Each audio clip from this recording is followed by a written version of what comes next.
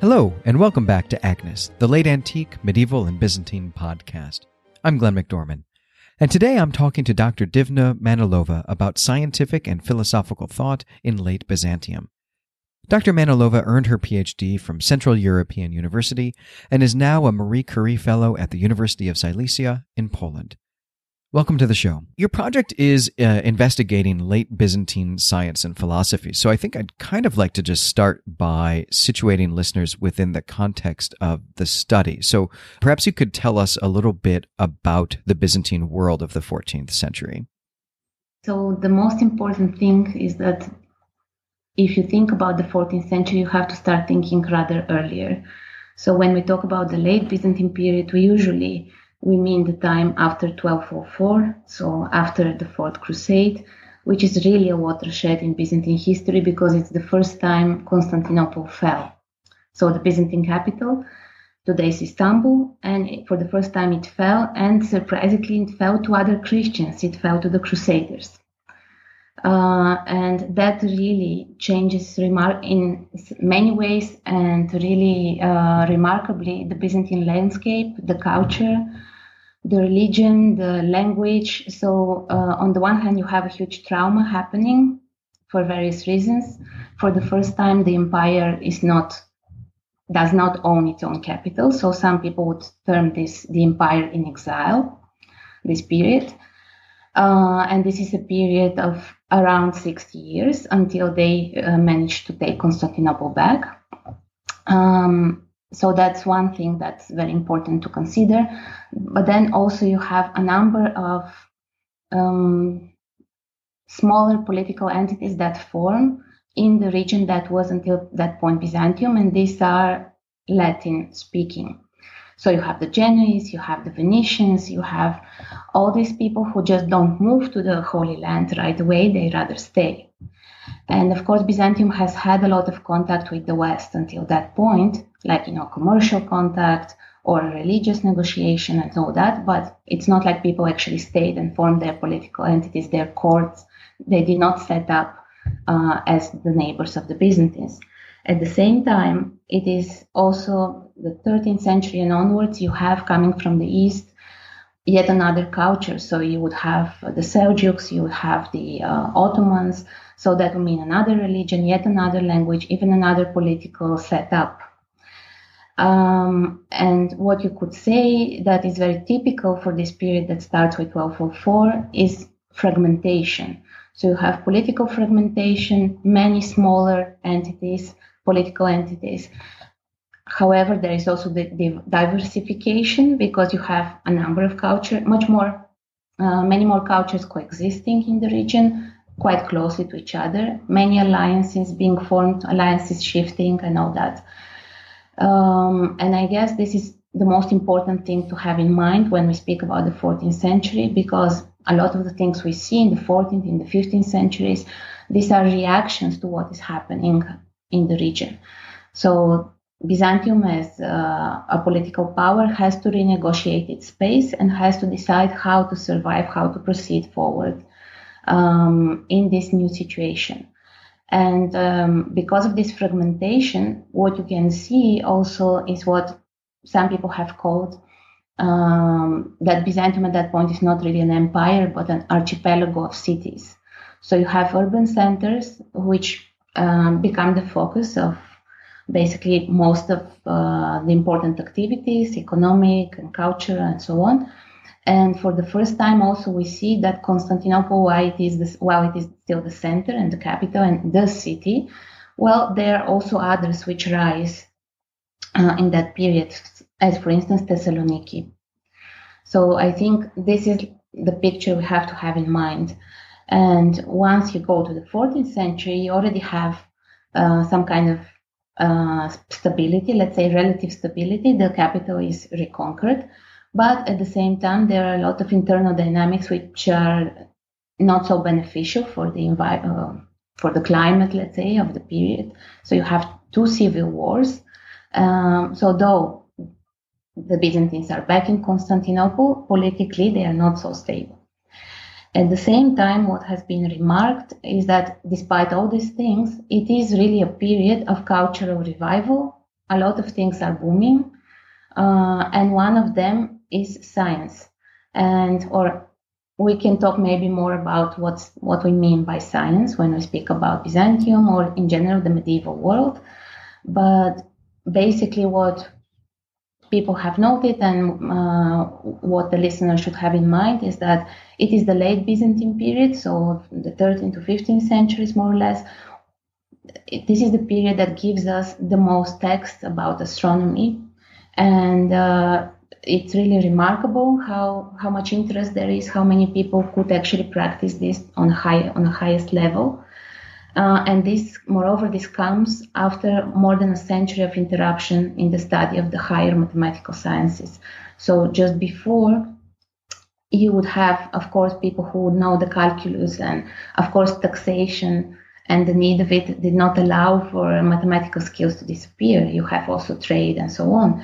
However, no one really was, or very few people were really capable of doing more complicated astronomical calculations. For instance, calculating when an eclipse will happen, or knowing that the data they are using, the astronomical tables they are using, have to be updated, and how they have to be updated to keep up with the current situation. Because in some cases you may have like a copy of an astronomical table which gives you values for the 9th century, for instance. So you have to be able to update it to make up for the difference in the hours and to be more precise when you calculate the date of Easter, for instance, or an eclipse, or whatever you need to do. So I think these are somehow various important aspects of the period. And of course, there are many more things that happen, but I guess that's a good starting point. You told us a little bit about what science is in this period. What is philosophy and other type of learning like in Byzantium in this period?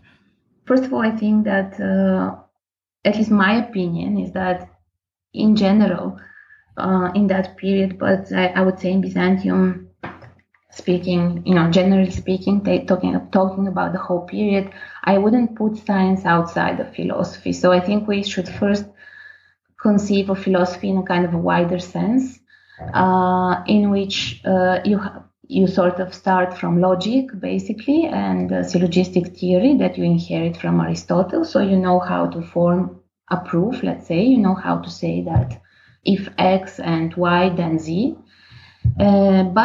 And you don't need to necessarily proceed further, but if you did, then you could read the commentators to Aristotle, and you could eventually even read Plato and Aristotle's natural philosophy, physics, and even his psychological theory, so the anima, and so on. So I would say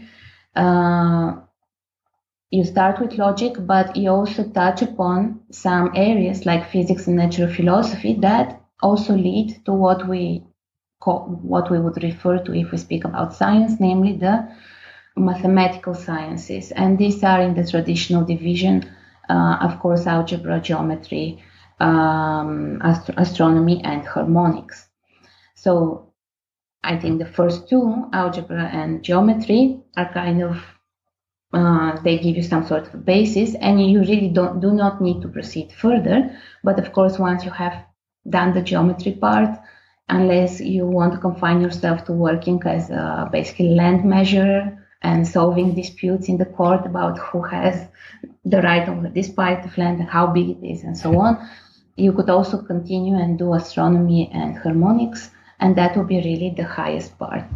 And philosophy would come after this, so it would come after the mathematics, but some part of it, some areas of it really connect to what astronomy is also dealing with, for instance. So if you imagine the sky, right? So, I mean, an astronomer would look at the sky and would think about the movements of the heavenly bodies and what's generally happening out there. But the physicist can also look at the sky and could say, well, according to the prevalent at the time elemental theory, so you would say that, this part of the heavenly sphere is ether and this part is fire, or, you could discuss why the heavenly bodies moves in the way they do, precisely because they are bodies, so they are made up of elements. And if you deal with physics, this is one of the things you would be talking about. So they are overlaps, is what I'm saying. And basically, philosophy in this wider sense is just the engagement with the world, with the natural world, and why it is the way it is. But also it can go higher, so it can also engage with the intellectual world. So what is my intellect? Why do I think? How do I think about it? Why do I speak in a certain way? So nowadays we have lots of divisions, right? So we would have philosophy of language, we would have ethics, we would have a number of subgroups of what for a long time in European history was just philosophy, basically, and not only in the Middle Ages. And now from the point of view of the scholar, what we really struggle with is how to talk about it. Because obviously we live today, so we have certain terminology and certain divisions. Even when we went to school, we studied in a certain way, right? So we know about certain division of the sciences. Then you learn about the Middle Ages, and even earlier you learn about late antiquity. So you have this division of the sciences or of the types of knowledge. Maybe it's more accurate to use this phrase, which carries through the Middle Ages, Byzantium included. However, you know that the division and the limits of those different areas of knowledge are not exactly the same in every period, in every place, but they are still roughly the same. And at the same time, using our own language, we inevitably do mistakes, because when I speak about science, most people would think about exact science, right? Whereas I mean something more, I don't know, more vague, maybe it would seem to the modern reader, because when you read Byzantine astronomical texts, you would see the calculations. However, you would, for instance, have also a very elaborate rhetorical preface. And from today's point of view, why would they do that? I mean, it's important that a scientific text is also beautiful, is also pleasant to read. Why would you have word plays in a scientific text? You don't need to, but in Byzantium, that was actually important. And for instance, one example I can give you, which I was working on lately. So there is a very famous, let's say, manual or textbook from the 11th century, which so far the status quo says it was written in the year 1007. But the first manuscript we have of this book is from the 1040. So 11th century textbook you have, in which you have 5 parts. The first is on logic, and then you have 4 parts on the mathematical sciences. In this, in the codex from the 1040, which preserves this book, you would have subtitles for each of the chapters, right?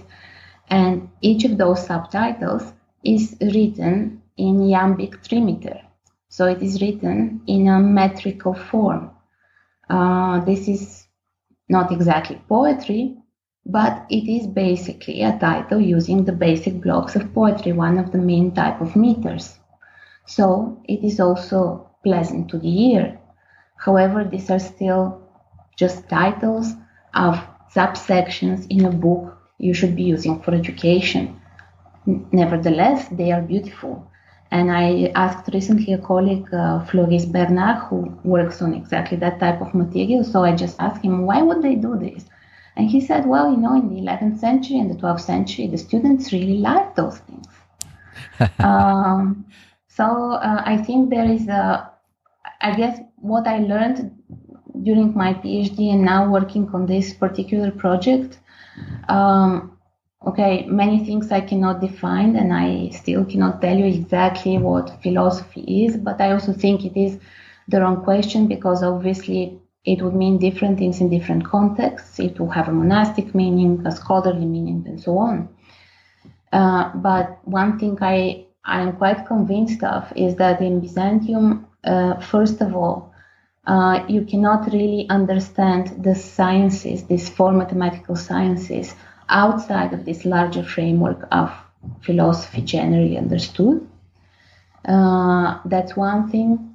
And the other thing, that all of those fields which we now perceive as rather, to be scientific, you have to be dry, right? Your style has to be severe. It has to be exact, no flourishes and no rhetoric. And in Byzantium, that was not the case. When you had a text intended for an education in astronomy or philosophy, that text has to be functional. So it is not as rhetorical as a narration would be. However, it is still a beautiful text in which the author plays with the language to the extent that is allowed.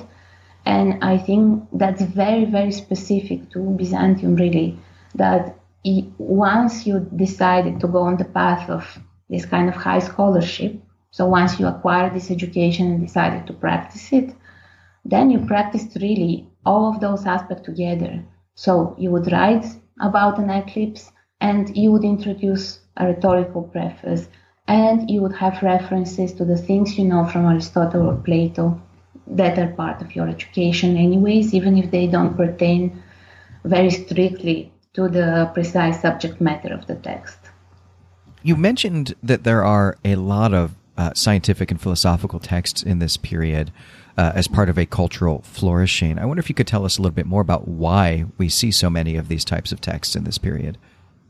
Another great question, which I'm not sure if it has been completely answered. So, of course, there are various theories about this. And so on the one hand, you could say that there is a sort of a cultural competition going on. So right now, there are lots of factors on the stage, and in some of those cultures, as for instance in Islamic culture, astronomy is featured very prominently, to the extent that you also have the court title of a court astronomer, for instance. And you would have quite advanced astronomical and mathematical science, and also very accurate, up-to-date calculations. That would also be happening in Jewish culture at the time, for instance, and in Latin medieval culture of the time, because obviously on the Latin Christian side, then you need to calculate the date of Easter, and by that time there are no more debates on how the computus is done. So you have a number of people, many who are capable of doing this. And in this setting, now the Byzantines now are quite close to those other cultures. And one explanation could be that, well, this is a way to compete and to show superiority, because what does Byzantium have what the others don't? The Byzantium is the legitimate, in their view, heir of Greek astronomy. Ptolemy wrote in Greek. He didn't write in Latin, he didn't write in Arabic, and so on. So, and it is Byzantium who preserves that heritage and preserves it not in translation. And that's a very specific role. So they have the right claim on it. At the same time, what happens is that by way of preserving, there is also the danger that you are not updating the data you're having, because probably not such an easy thing to update something that is supposed to be the final answer on the questions of astronomy, for instance. However, while a Byzantine would not dare, let's say, to update Ptolemy's data, at the same time, of course, if you are already an astronomer and you are quite capable in what you do, you are aware that in your neighboring culture, that somebody in Latin or somebody in Arabic or somebody in Syriac is writing with very accurate data. So there is this type of tension, and this may be one partial answer to what's happening. At the same time, so this may be understood in the general direction of, at that time, after such a crisis, after having closed the capital, living in political fragmentation, obviously there is a crisis of identity as well. So there are various strategies at play connected to language, religion, and cultural heritage. that are being employed by a number of the important actors on the scene, intellectuals, emperors, and patriarchs, and so on, the elite, let's say, as to defending, creating, reinventing what being Byzantine means.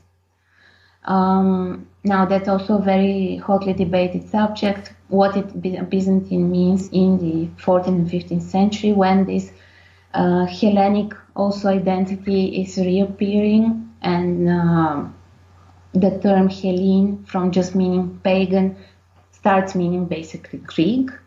So some people talk about the beginning, the first appearances of this proto-Greek national identity. I don't want to go there, but the point is, what no one can deny is that really there is a crisis, and Byzantium has to be reinvented in some sort of way, and that way has to be also convincing to all the people who still live there, right? And it having to re-employ the grand figures of Hellenistic knowledge and ancient Greek knowledge, such as Ptolemy, for instance, might be also one such strategy. And it is quite significant, I think, that it is in the end of the 13th and the beginning of the 14th century that you have a lot of of Ptolemy's heritage being rediscovered, re-edited, and recirculated in Byzantium. It's not only astronomy, but also Ptolemy's geography gets rediscovered, so to speak. A new edition is prepared with maps. So you have a lot of this knowledge which probably has not been used for some time. Now it's updated, re-edited, and put into circulation. And the same happens, for instance, with Plutarch. So there are a number of really monumental works that are being reintroduced. So far, two aspects: the ideological competition with the neighbors, and then possibly this kind of rediscovering of one's identity. Of course, other arguments have also been made. So, for instance, when we think of astronomy, we should also consider that if one was able to make an astronomical calculation, the same person easily could also make a prediction. So you have the same type of knowledge, you can make the calculation, and it's only one step to interpreting it in some sort of way. So that has also been said, that it is a period of a lot of cataclysms. So you have earthquakes, you have civil wars, you have the Ottoman threat, you have really an unusual amount of solar eclipses being observed in Constantinople in the 14th century. It just happens. So also comets and so on. So you could speak even about this kind of apocalyptic feeling that a number of strange, curious occurrences are happening in the world around. And this also can contribute to a higher interest, increasing interest in things like astronomy and astrology. I don't know if any of those answers really answers the whole question, right? I mean, but there are certainly elements to the answer to your question. So who are the people who are engaged in this project or these projects? Who are the people who are writing these texts, and what else do they do? Are they writing other types of texts? Are they involved in court politics in the Byzantine Empire? Yes. So this goes now again to what we discussed about philosophy in wider sense, and in addition, it kind of really relates to my current project. So in that particular period, so in the first half of the 14th century, perhaps the two most important proponents of reintroducing Ptolemy and of practicing astronomy are Theodore Metochites and Nikiphorus Grigoras. And one is the master, the other is his student. Of course, Metochites, so the older person in that particular couple, he also had his own teachers. And Grigoras then ends up having a number of students who develop even further what he started together with Metochites. But at least to me, these two guys and their partnership as master and student, they are really the first serious proponents of this idea of restoring the study of astronomy, of Ptolemaic astronomy. And Metochites himself, he was a very powerful political figure. So he occupied the sort of position in the Byzantine government in the beginning of the 14th century that you would have with the prime minister today or a chancellor, something like that. So not only that he was politically powerful, but he was, of course, he had access to financial resources that other people didn't, which allowed him, among other things, also to sponsor the production of books, the copying of certain type of works, and including, as part of this process, also to promote his own student, Grigoras, who in turn basically took care of preserving Metochites' heritage by supervising and participating in the process of copying and editing his teacher's work, own treatises. So what's happening is that the two of them, on the one hand, they copy old things and re-edit them. And on the other hand, Metochites himself wrote on astronomy and on philosophy, and his student Grigoras was responsible for basically ensuring that his library, his legacy exists and survives. And it's what is very good for us who study this period is that basically you have a lot of surviving evidence. So you have lots of manuscripts, and a lot of them include autograph remarks or are in part or fully copied by the 14th century scholars. And Grigoras in particular is one of the scholars whose hand has been recognized quite early. It's a very characteristic hand, which is also why we know of, so far I think around between 60 and 70 manuscripts have been identified as copied by him, annotated by him, and basically part of his library. And what is important also is that because of Metochites' position and his personal wealth, he was able to restore a certain monastery, Kora Monastery, which is Kagye Jami today in Istanbul, or Kagye Müzesi, because it's still also a museum. And this was based. Now we can see only the church, which was turned mosque. Now it is a museum, but it was a large monastic complex, and he created a library there, which probably at the time was one of the best libraries, not one of the best libraries in the city, but also one of the best libraries on issues like astronomy, since this is what he was interested in. And that would also mean that Grigoras and then Grigoras' own students, as long as they were part of this circle, they had access to this kind of resource, which was really unprecedented. And that, of course, meant that in turn their own production could rely on the archive they were using. And this really wouldn't have happened if the first person in the chain, Metochites, did not have very powerful political and financial position. Of course, he also suffered a huge downfall at some point. Since his own patron was the emperor at the time, Andronicus II, and when he was overthrown by his own grandson, Metochites also lost all his privilege and had to go in exile and died only 2 years afterwards. So he didn't fare so well at the end of his life.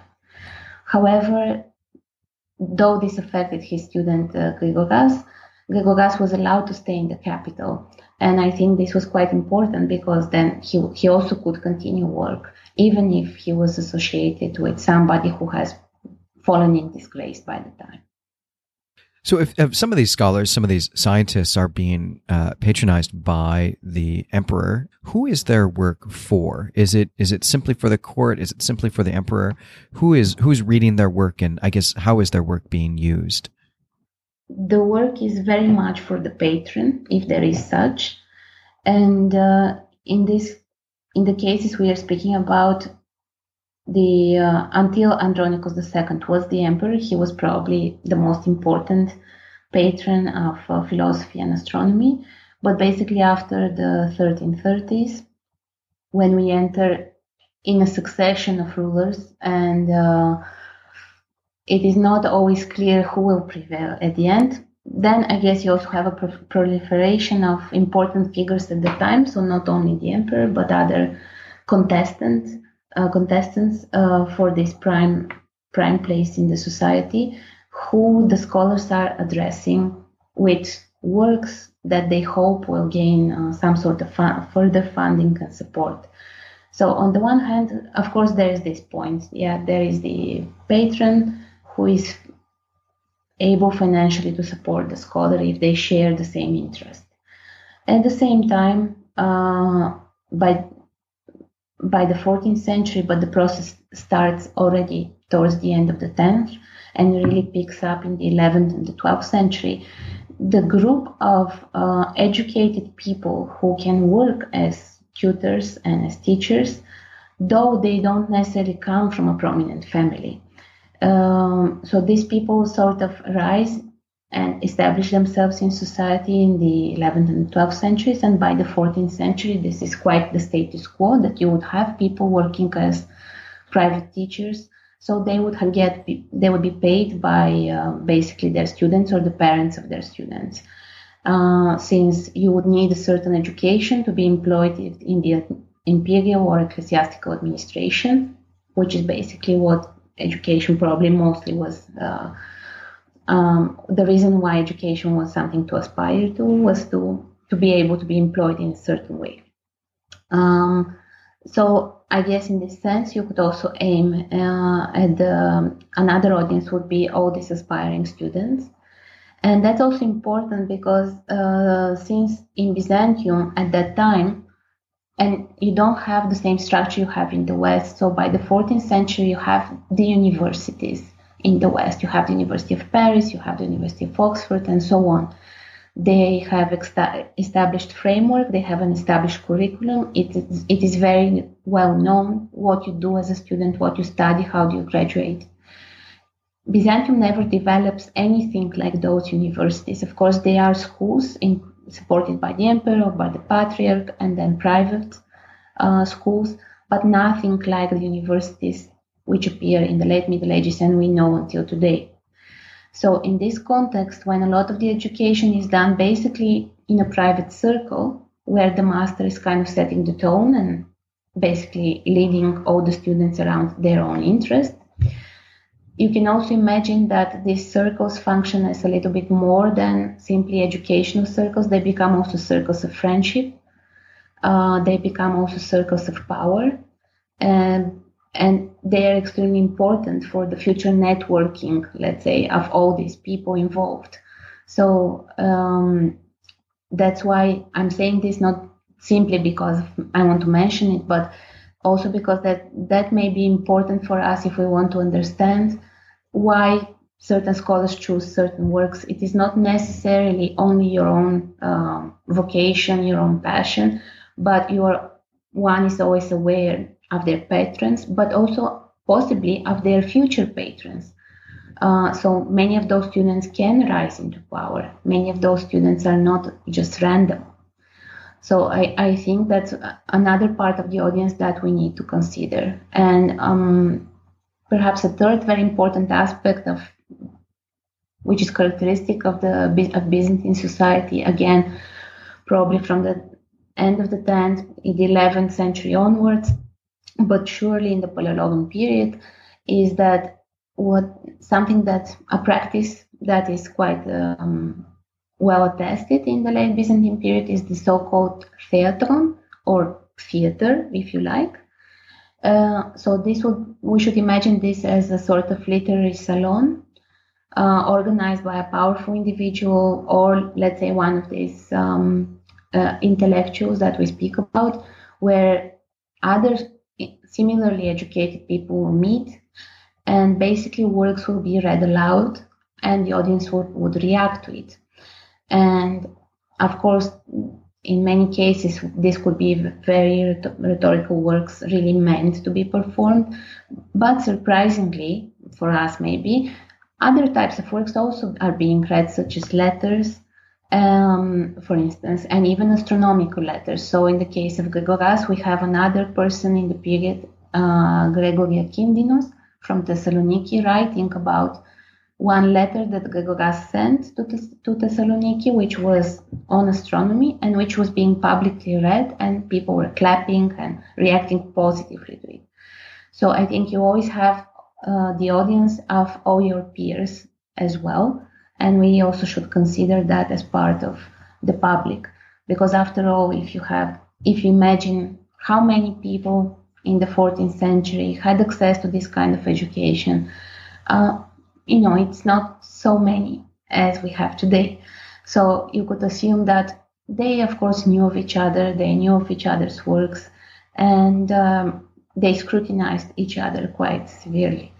And one place that this happened is in these kind of gatherings and in this kind of spectacles, basically.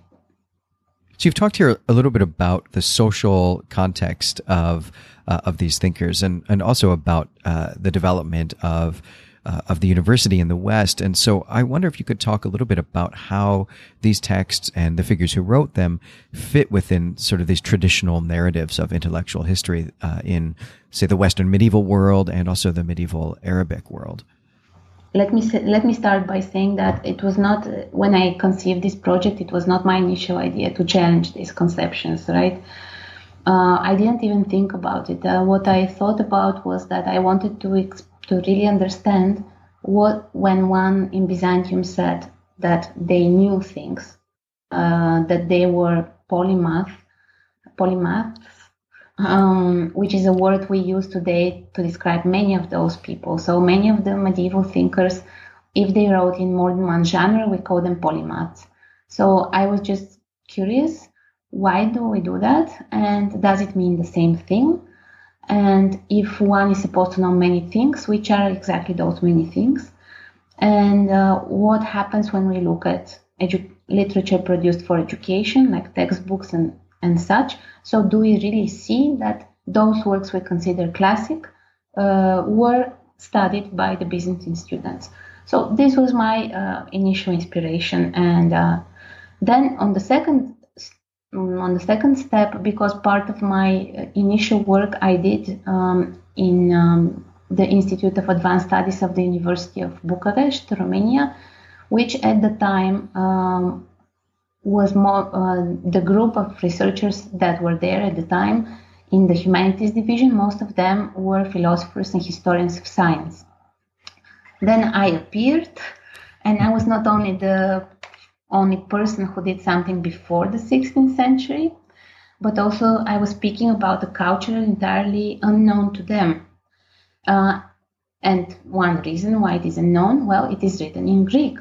It is not written in Latin. So basically, at that point, I introduced another concept in the project, namely curiosity. And curiosity, as you know, it's something that we really associate with things happening post the 17th century. We talk about the scientific revolution. We know that the mind becomes curious, and now we want to know everything. We know about cabinets of curiosities and all that. At the same time, speaking from a Western perspective, we also know that Augustine spoke famously against curiosity, and we know that Thomas Aquinas would speak against curiosity as vice and something we are not supposed to do, and studiosity, I guess, would be the equivalent of the Latin, would be something that we can do and something that is appreciated in the scholarly mind. And then I thought, okay, if all these people had an opinion, and obviously some people were curious after the 16th century, what happened before? And why is it that Byzantium is really left out of the picture? And of course, this is because there is another very prevalent narrative that says, and we spoke a little bit about it when I spoke about the preservation of the Hellenic wisdom.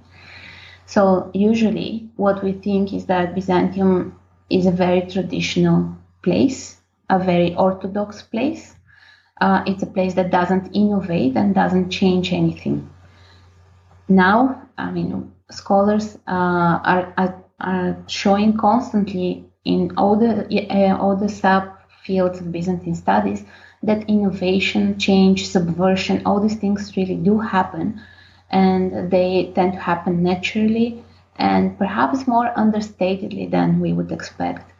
And one reason why it is difficult to assess the subversion and innovation is, I think, precisely what I pointed to, namely the high degree to which this culture relies on rhetoric. So in order to really understand the subtle shifts, you need to go into the language and to go deep. And let's face it, it's not like knowing medieval Greek is the primary skill of the researcher today. So I think all these things combined form sort of the background I'm trying to go against, right? So, and in this sense,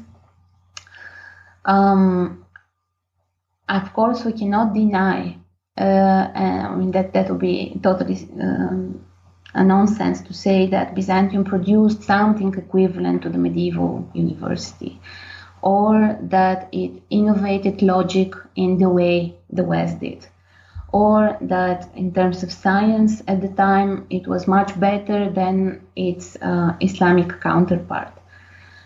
If we pose the question in this way, then the answer always will be no, it didn't do as much, it was not as original. I just think that the question it's entirely wrong, because posing the question in this way, who is better, who did more, who did something more original, doesn't really lead to anything productive when it comes to Byzantium. I think Byzantium is a very special case in medieval history when you really have to take it in its own terms, but seriously take it in its own terms. I know you can say it for each culture, but I think in the Byzantine case, it's quite specific. And there are a number of reasons for this, and I think it really has a lot to do with the long political continuity of this political entity. So you have around 1,000 years of basic continuity of the Byzantine Empire, and you don't have any other medieval political entity that has that. That continuity also ensures more or less linguistic continuity, and from a later point onwards, so not from the 14th century or from the 4th century, but eventually after iconoclasm, I know that you also have a religious homogeneity and continuity. I think when a scholarly mind is born in this kind of environment with so much heritage and with so much legacy, obviously their strategies will be rather different from someone born in a newer intellectual environment. And once you take Byzantium on its own terms, then you can see that, I think, at least this is my preliminary thinking about it, I think it is not a question of being capable of doing the same that was done in the West, or something similar. I think it was just not necessary or considered necessary according to how they saw their society. So in the way the whole system is set up politically and socially, I guess it didn't make sense to have the type of university you get in the West. When we read Byzantium or look at Byzantium, we should of course borrow inspiration and methodological approaches from what has been done in by other scholars of medieval Europe. And we should think of the West as a counterpart, for instance, just to see things which we otherwise would not show themselves as particularly interesting. But at the same time, I don't think we should judge Byzantium in the same terms we judge its Eastern or Western neighbor. Obviously, they had different needs, and this is why the education was organized differently. This is why the school curriculum was organized differently, and this is also why you get certain types of texts, and you don't get, for instance, Summa Theologiae, or something like that. I think we should consider that it is something that is in the making for quite a long time. It is not a question of a decision you should take from yesterday for today. And it's something that involves really each aspect of the society rather than compartmentalizing education as something separate from politics, from economy, and so on. Just as a footnote, if one wants to nevertheless say that Byzantium has importance and influence on the scientific front, some directions that are really exciting to pursue is really, on the one hand, what happens with all the Byzantine manuscripts that would enter Europe through Italy after the conquest of Constantinople in 1453. And it is another thing that at least I have in mind exploring is to see in what way some of those Byzantine authors were or appeared interesting to really those main figures of the scientific revolution and forward, because it really seems to be the case that they were members, for instance, of the Royal Society or German scholars in the 17th century, which were reading Greek and Byzantine texts and were quite inspired by them. So Kepler, Copernicus, or even, for instance, famously Halley, he mentions Gregoras as the first comet observation in his catalogue of comets. So I think if probably we are more to be accused of being blind of Byzantium's achievements than those guys in the 16th and the 17th century. Well, that leads into, I think, probably what will be my final question here, which is to get at how you're doing the work that you're doing. And so I'm very interested in the manuscript traditions and where you find these texts, where you have to go to do your research and how you have access to these writings. Obviously, when we speak about education, you are quite right that the manuscripts are perhaps the most important source, and it's also kind of an impossible source to work on, because what I wanted to look at and what I'm interested in right now is really to see educational miscellanies. So basically codices in which you have a compilation of texts, shorter, longer, sometimes untitled, which I think were intended for schooling purposes. And of course, when we talk about this type of text, so a multi-text codex intended for school purposes, these are really way too many.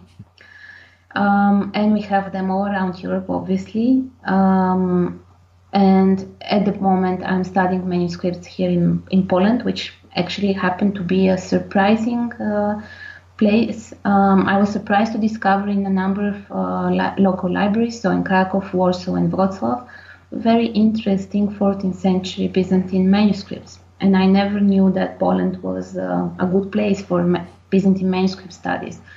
And another place I'm currently working in are German libraries, which also have quite good archives when it comes to Byzantium. Now, the problem that I'm having is that there are way too many texts that fit my criteria. So what I'm doing is basically identifying key texts or topics that are, I think, the most representative or most important, and authors that I think are symptomatic for the study of a certain subject. So, for instance, I've been interested in following the tradition of Aristotle's Meteorologica, because it will be a text that fits into the education on astronomy and physics and celestial phenomena, which are not I don't mean eclipses and the movement of the big heavenly bodies, but things really like comets and meteorites and so on. And what I am interested in is also, a few things. When somebody copies such a text, do they copy the whole thing, or do they make a selection? And if they do a selection, what does it tell us? What do they write in the margin? So obviously, which passages are obscure, so they need more explanation. Which passages are marked as, important, you should read this. And which passages invoke some further information being added from another source. And one thing that has been increasingly helpful, and I think many of us are benefiting, is the fact that a lot of libraries now are digitizing their collections, because otherwise it will be difficult for me to make the case that I have seen only, let's say, manuscripts in these 5 countries because the access was easy, as I was in Europe or in certain part of Europe. To have a comprehensive view, you really should go everywhere, but we know that's not so easy and we don't have so much time. So I think the fact that libraries are opening up and putting digital reproductions online is really a great thing for all of us who work with manuscripts. Thank you so much for taking the time to speak to me. Thank you, Glenn, for having me and for all your wonderful questions. Well, that's it for this episode. And with the close of the academic term in the U.S., Agnes will be on winter break until February. In the meantime, I'd like to invite you to check out one of Clay Temple Media's other shows, the Gene Wolfe Literary Podcast, an audio book club exploring the work of Proustian science fiction writer Gene Wolfe, whose first short story is about an archaeologist. You can find the podcast on our website or through whichever podcasting app you use. I'm Glenn McDorman, and until next time, Awe Atque Wale.